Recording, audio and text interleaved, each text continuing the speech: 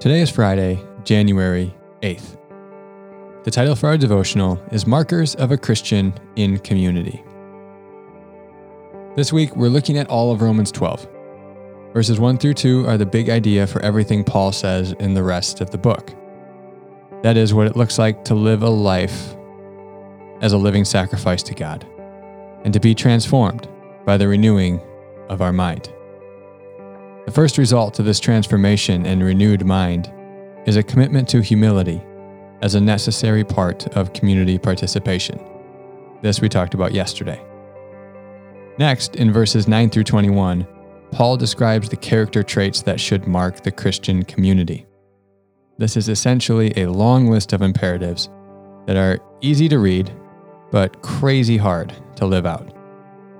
I've copied these out line by line from the New Living Translation, which translates the language more into our everyday language today than versions like the NIV or ESV does, but it doesn't try to translate it word for word with the Greek so much. I'm going to read it out of the NLT because I'm not planning on making a lot of comments, and I want you to get the big picture idea of these character traits and how we should be living in community. Romans 12, 9 through 21 says this: Don't just pretend to love others. Really love them. Hate what is wrong. Hold tightly to what is good. Love each other with genuine affection and take delight in honoring each other. Never be lazy, but work hard and serve the Lord enthusiastically. Rejoice in our confident hope. Be patient in trouble and keep on praying. When God's people are in need, be ready to help them. Always be eager to practice hospitality.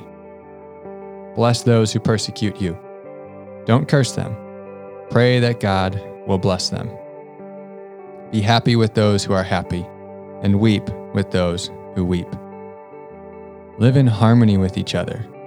Don't be too proud to enjoy the company of ordinary people, and don't think you know it all. Never pay back evil with more evil.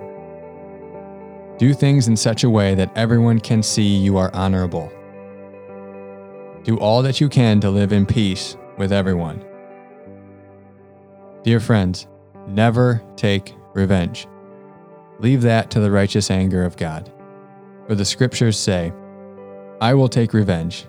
I will pay them back, says the Lord. Instead, if your enemies are hungry, feed them. If they are thirsty, give them something to drink. In doing this, you will heap burning coals of shame on their heads.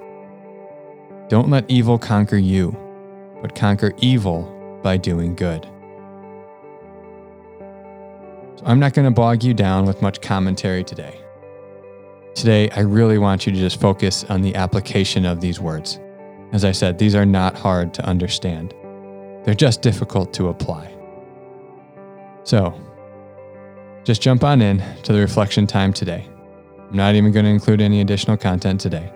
And spend some time in these imperatives, applying them to your own life. Today, reflect over the list of imperatives again. Some you likely do well, and some you likely don't do so well. These are imperatives for all believers. So, sorry, like the spiritual gifts, you don't get a pass on any of these. Pick one that you are committed to working on. This time of year, everybody's making New Year's resolutions, so maybe lump that in with your New Year's resolutions. Highlight it at least, write it down somewhere, and read it every day. Pray over it, and strive to be better at it.